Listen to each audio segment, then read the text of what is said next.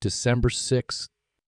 In Alcoholics Anonymous, they hand out tokens for various lengths of sobriety.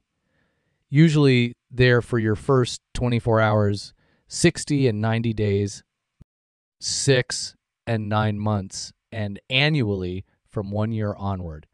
Unless you get a completely customized one on the front, it usually has the statement, "To thine own self be true." This is from William Shakespeare, specifically Hamlet, Act 1, Scene 3.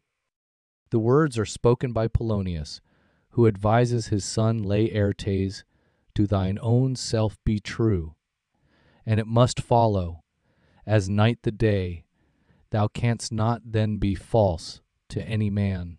Polonius cannot follow his own advice, as he is a shady motherfucker who schemes, talks behind people's backs, conspires, etc. Like some things in Alcoholics Anonymous, this statement has been taken out of context and turned into something completely different. Instead of an ironic statement made by some lying old coot, this statement is used as an everyday mantra to live authentically, to meet your personal aspirations and desires, to live according to your newfound morals and values and no longer betray them. Reflections: are you being true to thine own self? Daily challenge: donate your old sobriety tokens coins back to your meeting or club.